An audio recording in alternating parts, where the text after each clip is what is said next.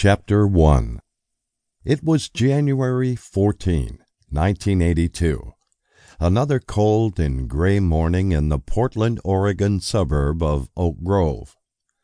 To most people in this Pacific Northwest metropolis, it was just like any other day, at least as far as the weather was concerned. It was a day with little or no sunshine, conditions of which most area residents had become accustomed.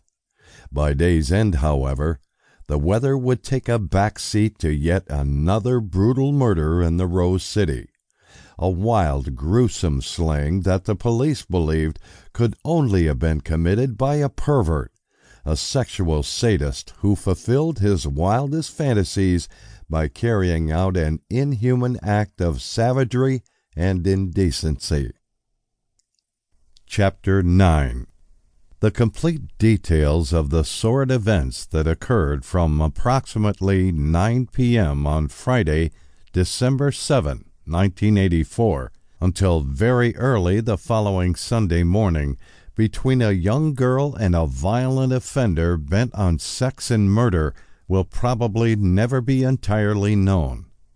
Instead, the complete details will likely remain locked inside the sick, perverted mind of the child killer who stole a young, innocent life, not only from the victim herself, but from those who loved and cared for her dearly.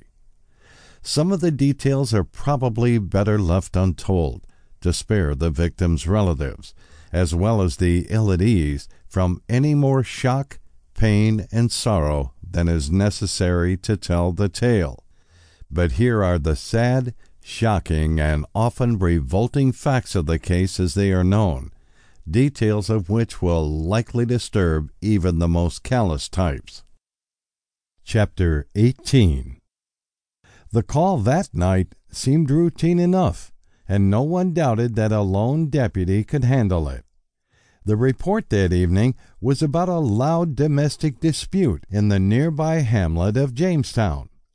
The deputy, 27-year-old Leslie Rourke, was sent to investigate, and it was hoped to quell it peacefully. It was a clear, starry evening, dark and cold, as Deputy Rourke drove through the open pastures and past the rolling hills on his way to a home located 3 miles south of rural Jamestown, about 10 miles northeast of California.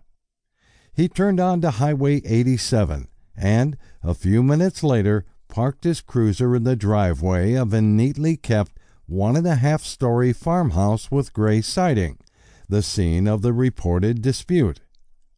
The house overlooked Montagneux Creek. All of the houses on that rural road were spaced far apart, and to get to a neighbor's house, one had to walk or drive down the road a spell. After reporting his arrival to the dispatch center, Deputy Rourke got out of his cruiser and walked cautiously toward the front porch. Before he had time to knock, however, a man came through the door.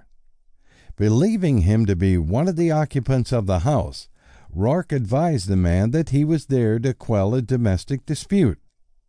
As the deputy was speaking, without warning, the man pulled a pistol out of his jacket and began firing.